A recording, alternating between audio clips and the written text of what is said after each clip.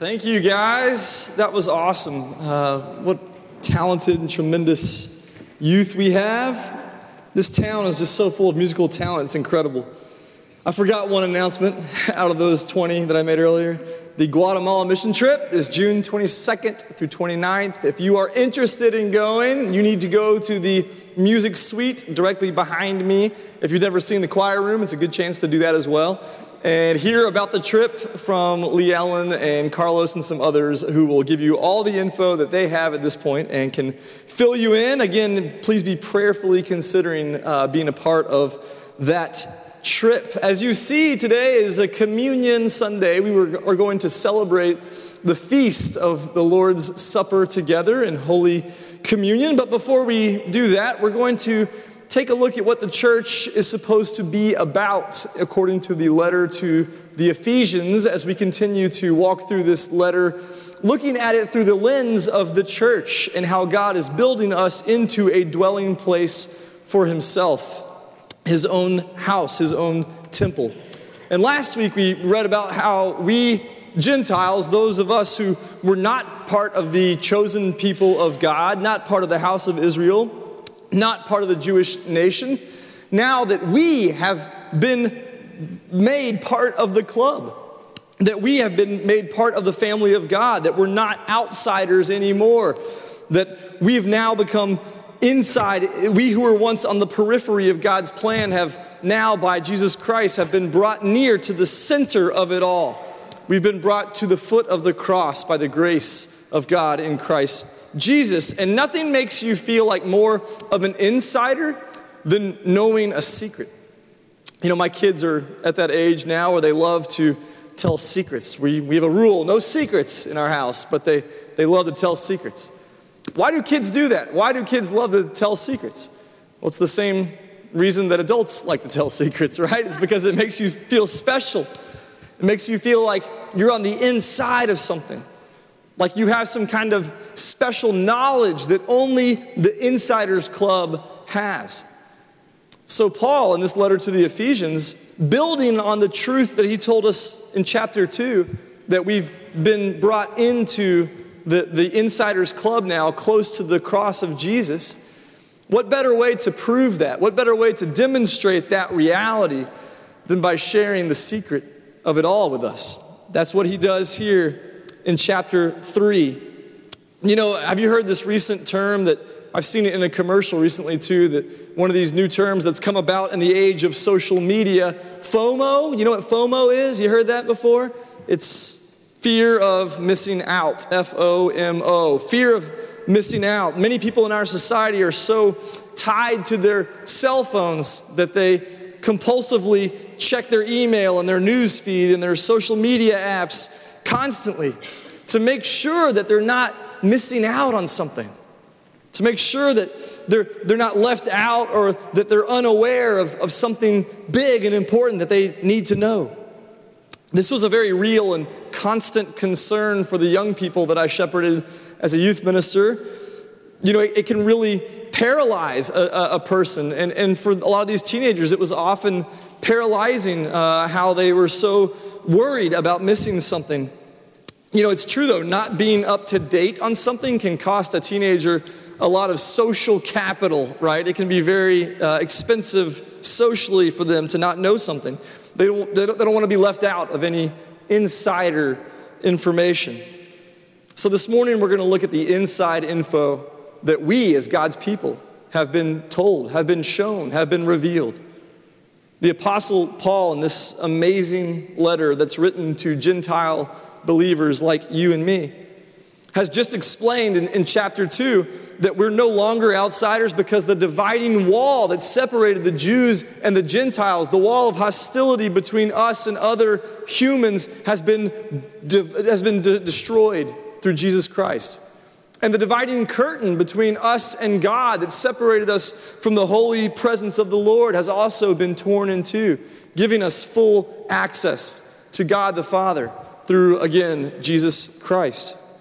So to further demonstrate that we are now insiders, Paul tells us here in chapter 3 about the secret that we possess now the amazing mystery of God that has been revealed to him on the road to Damascus, and now it's been revealed to us as well.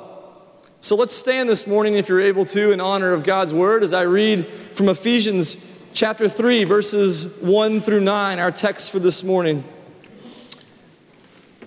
For this reason, I, Paul, a prisoner of Christ Jesus, on behalf of you Gentiles, assuming that you have heard of the stewardship of God's grace that was given to me for you, how the mystery was made known to me by revelation, as I have written briefly.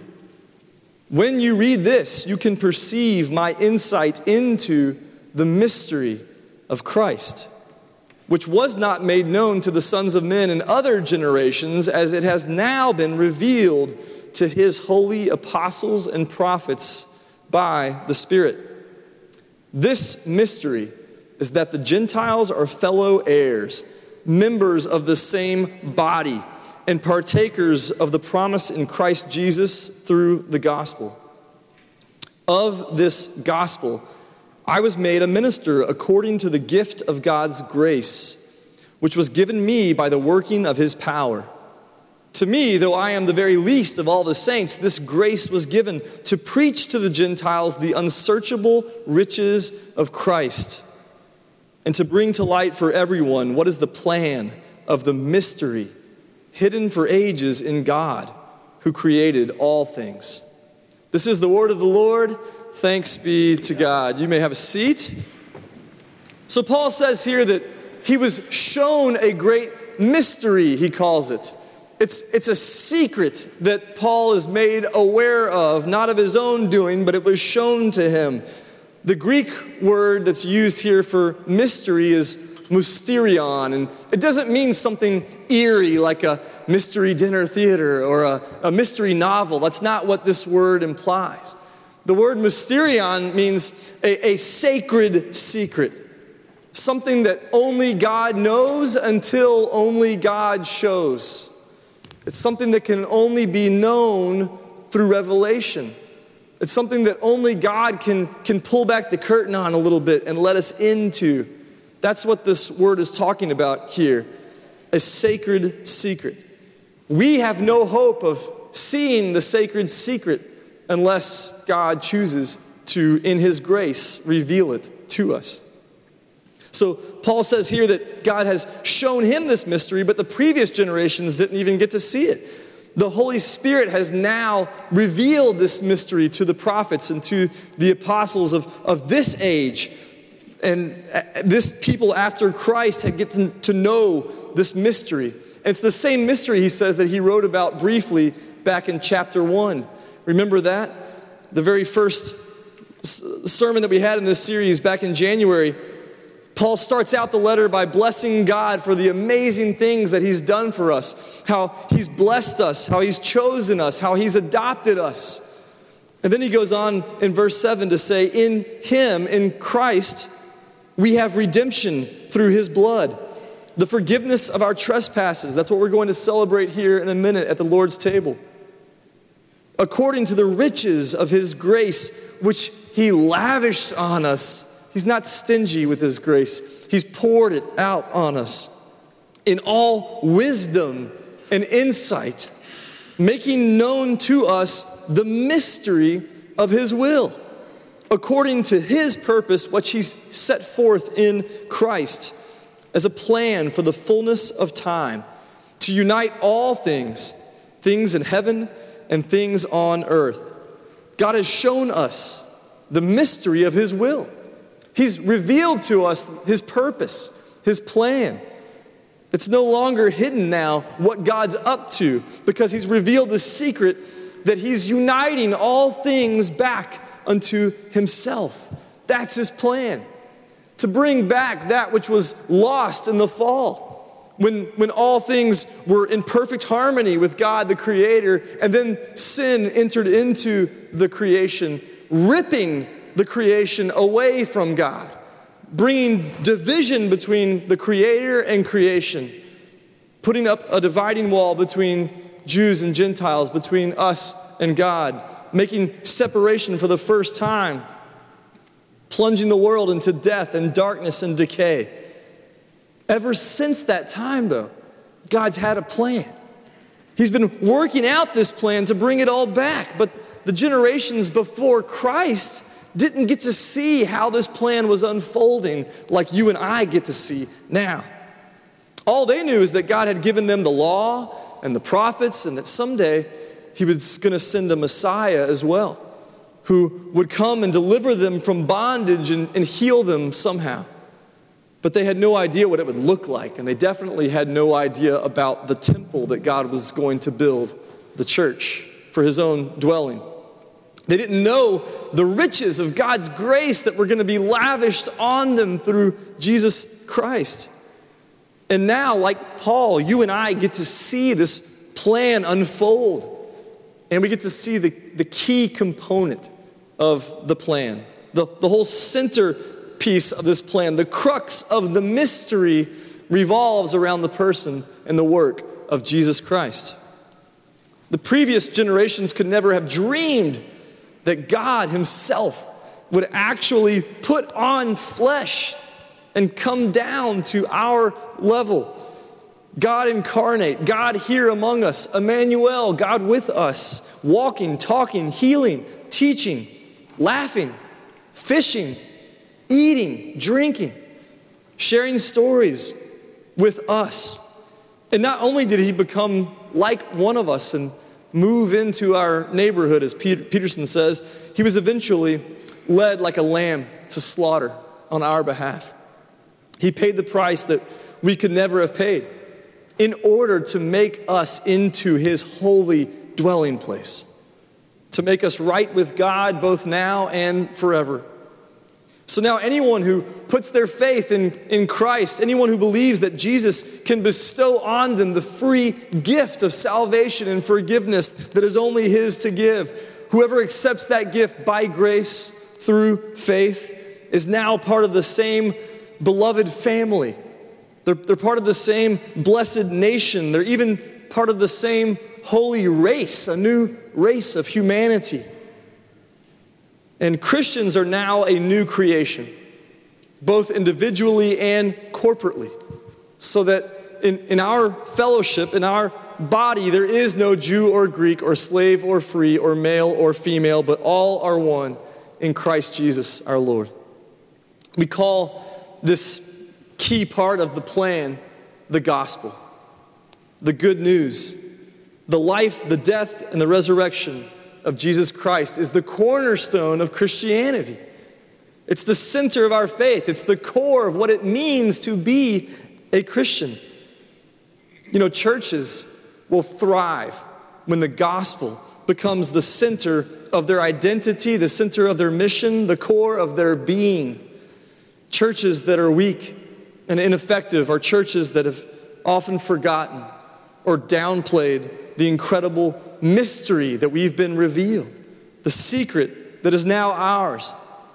When we know what God is up to, when God's revealed the gospel to us, when He's shown us His mystery, when we know His divine plan to redeem all things through Christ, then we know His amazing wisdom in executing that plan as well. That's when we can be confident that God is working in us, through us, and for the world through us. Without the gospel, we are hopeless, we're powerless, and we're directionless as well. You see, I think I might have to, you put the pulpit one. There we go. Is that the pulpit? Got it. Thanks. Excellent. I won't roam, I promise. The gospel not only makes us into God's people so that we can enjoy God in perfect harmony and fellowship now and forever. It's not so we can just live a happy life. The gospel saves us and makes us into God's people so that we can carry out God's purpose for the world. We're saved for a purpose. Yes, we're saved from sin, we're saved from hell, but we're also saved for something as well. Look at verse 10 in Ephesians chapter 3. If you keep reading, it says that God has revealed this mystery. He's given us this sacred secret. Why? Verse 10 says, so that through the church, the manifold wisdom of God might now be made known to the rulers and authorities in the heavenly places. This was according to the eternal purpose that he has realized in Christ Jesus our Lord, in whom we have boldness and access with confidence through our faith in him. So I ask you not to lose heart over what I am suffering for you, which is your glory. We, the church, are saved in order to make known the wisdom of God to everyone, even to the angels in the heavenly places. We declare to them what God is up to, what his plan is. And that was part of God's purpose for us from the beginning, it says. Paul says here that God's always planning to work through the redeemed, covenantal family of God in order to carry out his plan. We've talked before about how the church is meant to be the conduit of God's blessing to the world, going all the way back to Abraham. That was God's plan from the beginning, to use his people to be the conduit of blessing to the world. The church is meant to be the conduit now of God's good news. We proclaim good news to people and places that desperately need the gospel, the good news of Jesus. You know, advertising is everywhere these days. I read something somewhere that said that each one of us takes in around an average of 1,000 ads a day, that we are constantly bombarded with messaging and branding and marketing throughout our days. There's lots of ways to advertise as well. Do you know what a sandwich board is? You ever heard of a sandwich board? It has nothing to do with food, or it might, but a sandwich board is that sign that you see sometimes people wear over their shoulders. It's got a board on the front and a board on the back. And when you ever walk down the streets of Madrid, Spain, like I have, you see these everywhere. These guys that are, I guess they're employed by these, businesses, a Greek cafe or a jewelry store or some sporting goods place, and they wear these signs on their front and their backs, and they walk around the city as a literal walking advertisement for this institution or whatever they're trying to advertise. It can't be a very pleasant job, I don't think. I don't think God's called me to be a sandwich board guy. I don't know how you get into that racket, but you're literally just walking around using your body as a walking ad for whatever it is that your employer is paying you to advertise. In a way, I think that's what the Bible is calling us to do, though. Not with an actual sandwich board, but we are called here to be living advertisements for the greatness of our God, especially for his manifold wisdom.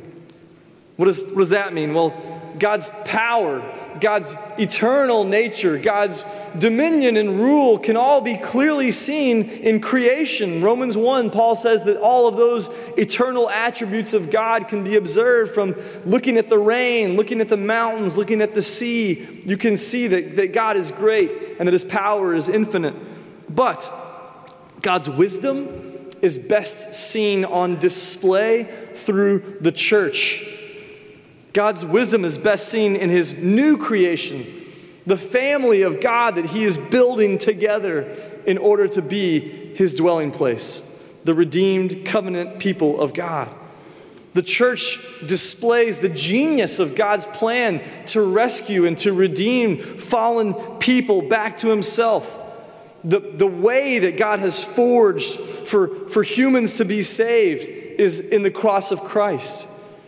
He's made this way for us to be right with him by taking on flesh and dying an atoning death on the cross and then defeating death by rising again in order to save sinners and to make them right with God forever. That is wisdom beyond human comprehension. And it says here that God's wisdom is manifold. That means that it's multifaceted, it's variegated, it's many-sided. It's like the various faces on an intricately cut diamond. You know, when a master craftsperson cuts a diamond perfectly, each of those sides of the diamond, when you turn it in the light, reflects the light back in a more brilliant way that makes the diamond more beautiful. The faces serve to sparkle as the light hits off each side. God's wisdom has now been revealed to us in different modes, in different forms, coming one after the other. God's wisdom is the predestined wisdom that knew the plan from before the foundation of the world. God's wisdom is the creative wisdom that made all things through the Word of God.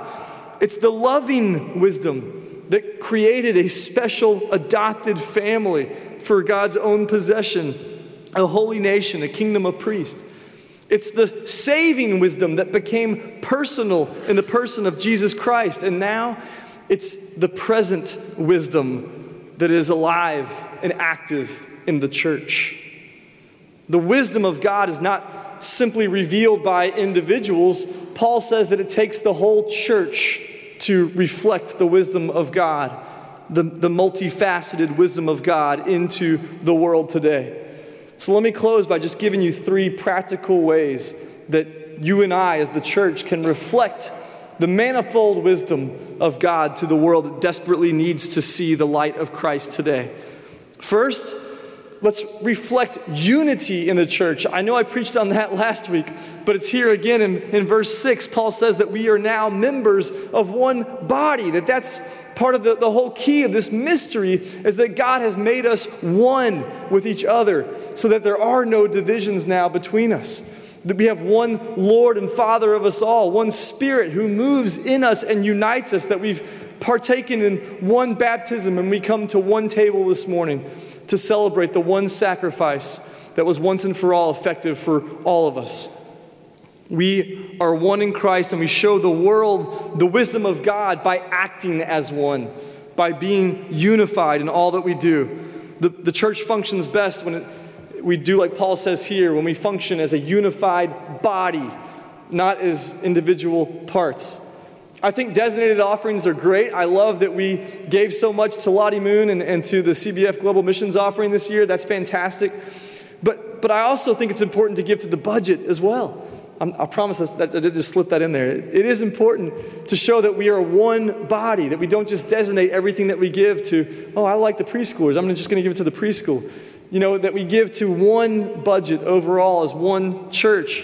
That's an example of that as well. Second, let's reflect the gospel in all that we do.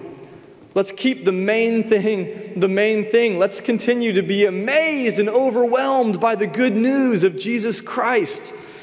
Let the gospel drive all that we are and all that we do. Let's keep our eyes fixed on the author and perfecter of our faith, of Jesus Christ, the cornerstone, the key to this whole operation. Martin Luther, the monk who we celebrated last fall, the 500th anniversary of the Reformation, the Protestant Reformation, said in a beautifully medieval way, "The truth of the gospel is the principal article of all Christian doctrine. Most necessary is it that we know this article well, that we teach it to others, and beat it into their heads continually." He was kind of rough around the edges. You see what he's saying? We need to talk about the gospel constantly. We need to be proclaiming the mystery, the secret that we've been shown, that God is redeeming this world through the sacrifice, through the death and resurrection of the cross of Jesus that we're going to celebrate here at the Lord's table in just a minute. Finally, third thing is to reflect the light of God's plan. There's a lot of darkness in our world today. It's easy to be overwhelmed by the darkness that we see in the news, by darkness in our own families. In counseling sessions, I hear about the issues and the baggage that so many of us bring. I know you all look nice on Sunday morning, and we always look like we have it all together, but we don't. We are desperately in need of the light of Christ that shows us the grace that God has given to us in Jesus. I saw one of our church members showed me a Sunday school lesson for today. The illustration was that trying to do life apart from the grace of God is like trying to row across the ocean in a rowboat by yourself. We need the ocean of God's riches of grace in order to successfully navigate the path of this world and the path of this life. Paul says that we, the church, have been given this task of bringing light to what was formerly hidden. to proclaim the mystery of God to those who need it the most, who are trying to do life on a rowboat by themselves. Who do you need to pray for? Who is God bringing to your mind today that is in a dark place, that needs the light of Christ? Who do you need to invite to church to try to get plugged in to a small group here, to try to connect to Celebrate Recovery or one of our ministries here at the church? Maybe they just need a young families class to do life with because parenting is hard. Maybe they need a senior adult group to encourage one another in the fourth quarter of their journey to be able to run their race with diligence and excellence still. Who do you need to start having spiritual conversations with? Maybe that guy that you always see at the grocery store at the checkout line, maybe it's finally time for you to ask him about his faith. Maybe God's finally calling you to step out and have a spiritual conversation with that person at the post office that you always see. Who is it that the Lord is laying on your heart today? Don't experience the ultimate FOMO. Don't miss out on the greatest secret that was ever told. The ultimate inside information, the sacred mystery of God's amazing wisdom. This secret is the gospel. It's the good news, the best news that we could ever get. This is why Paul closes this section by telling us, don't lose heart. Don't be discouraged. We have the gospel. He reminds us that because of the gospel, we have boldness now and confidence, not only to share Christ with others, but to have full access to God, holy God the Father himself, that we can draw close to our heavenly Dad. And let's not let others miss out on this secret either, for we are called to be walking advertisements. We're walking billboards for the gospel news, reflecting God's greatness like a beautiful diamond that sparkles the light of Christ to a dark world. Reflect unity, reflect the gospel, reflect the light in the darkness. If we'll do those things, we're going to see God move among us and through us and for us in ways that we can't even ask or imagine. Let's pray. Lord God, we thank you for your word. We thank you that we get to live on this side of the cross, where your holy plan has been revealed to us, where you have made known to us what you're up to, that you're redeeming this lost world, you're redeeming sinners, you're redeeming people that are trying to row a rowboat by themselves across an ocean through Jesus Christ, that you put on flesh, that you came among us, that you died the death that we should have died in our place, that you rose again and conquered death forever. God, I pray now that you would move in power among us. Help us to reflect unity in all that we do. Help us to keep the gospel at the core of what it means to be your people. Help us to always reflect the light in darkness, in dark places. God, we thank you for the monies that we have given to offerings. We thank you for the Guatemala team that's going to go to proclaim light in darkness. And God, we thank you for Woodmont Baptist Church, for saints who've gone before us like Kathleen Horrell, for those saints among us now who constantly strive to light up the dark everywhere they go. May you compel us forward in this new season of our lives. We pray this in the high and the holy name of Jesus Christ our Lord. Amen. We're going to move into a time of communion, but before we do that, Paul says in 1 Corinthians 11 that we should examine ourselves before we eat of the bread and drink of the cup. So the choir is going to sing, "How beautiful are the feet of those who bring good news, and how beautiful is the body of Christ that serves the bread and the wine of communion." This is a time for you to reflect on the sins maybe that you have done or things that you've left undone in your life that you need to confess before the Lord as we move into Lent starting on Wednesday. And before we come to the table and take the elements this morning, maybe we all examine ourselves in light of what Christ has done for us. As the choir leads us, I encourage you to pray.